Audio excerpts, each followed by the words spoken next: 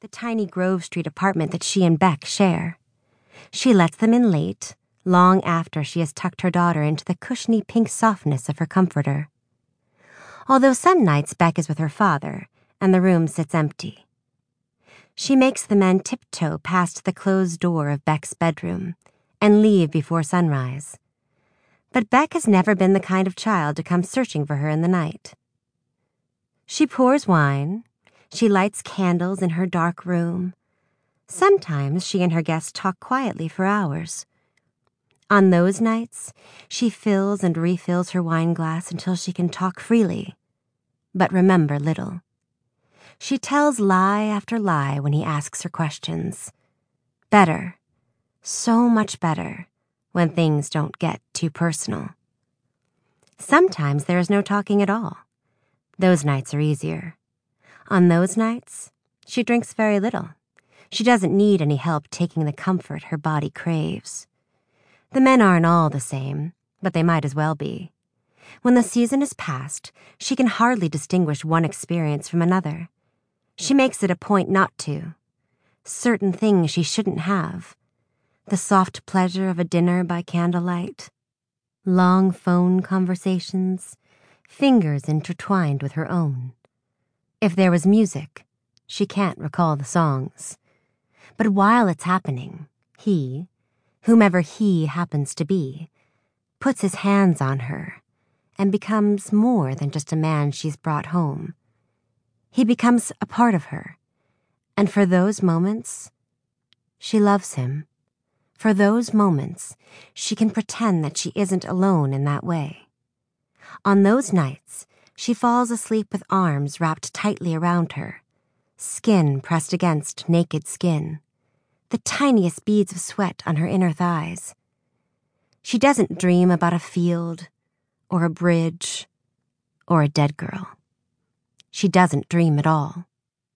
She always moves away from him in her sleep, before the sun comes up.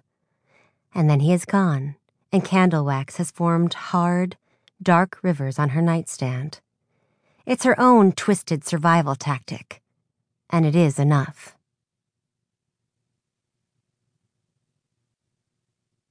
Chapter 1. New York City, 2008.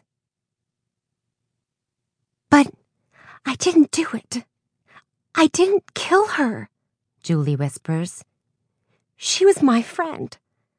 I loved her. Please, please believe me. Usually, she wants to be pulled into the charade, the dazzling drama of the stage. She was born for it, made to tell stories that aren't her own. It's all she's ever needed, isn't it? This spotlight, a bit of recognition. But this ridiculous scene about friendship and betrayal, she wants no part of this.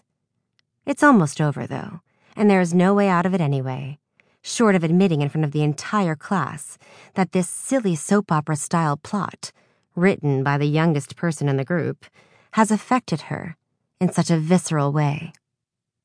So, she plasters an expression of false innocence on her face and tries to focus on the man in front of her.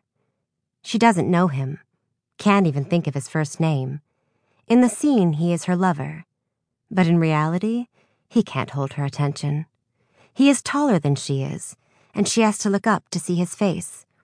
But she keeps looking over his shoulder instead, her eyes shifting up to the ceiling, where exposed pipes slither, snake-like across the metal ceiling of the converted warehouse.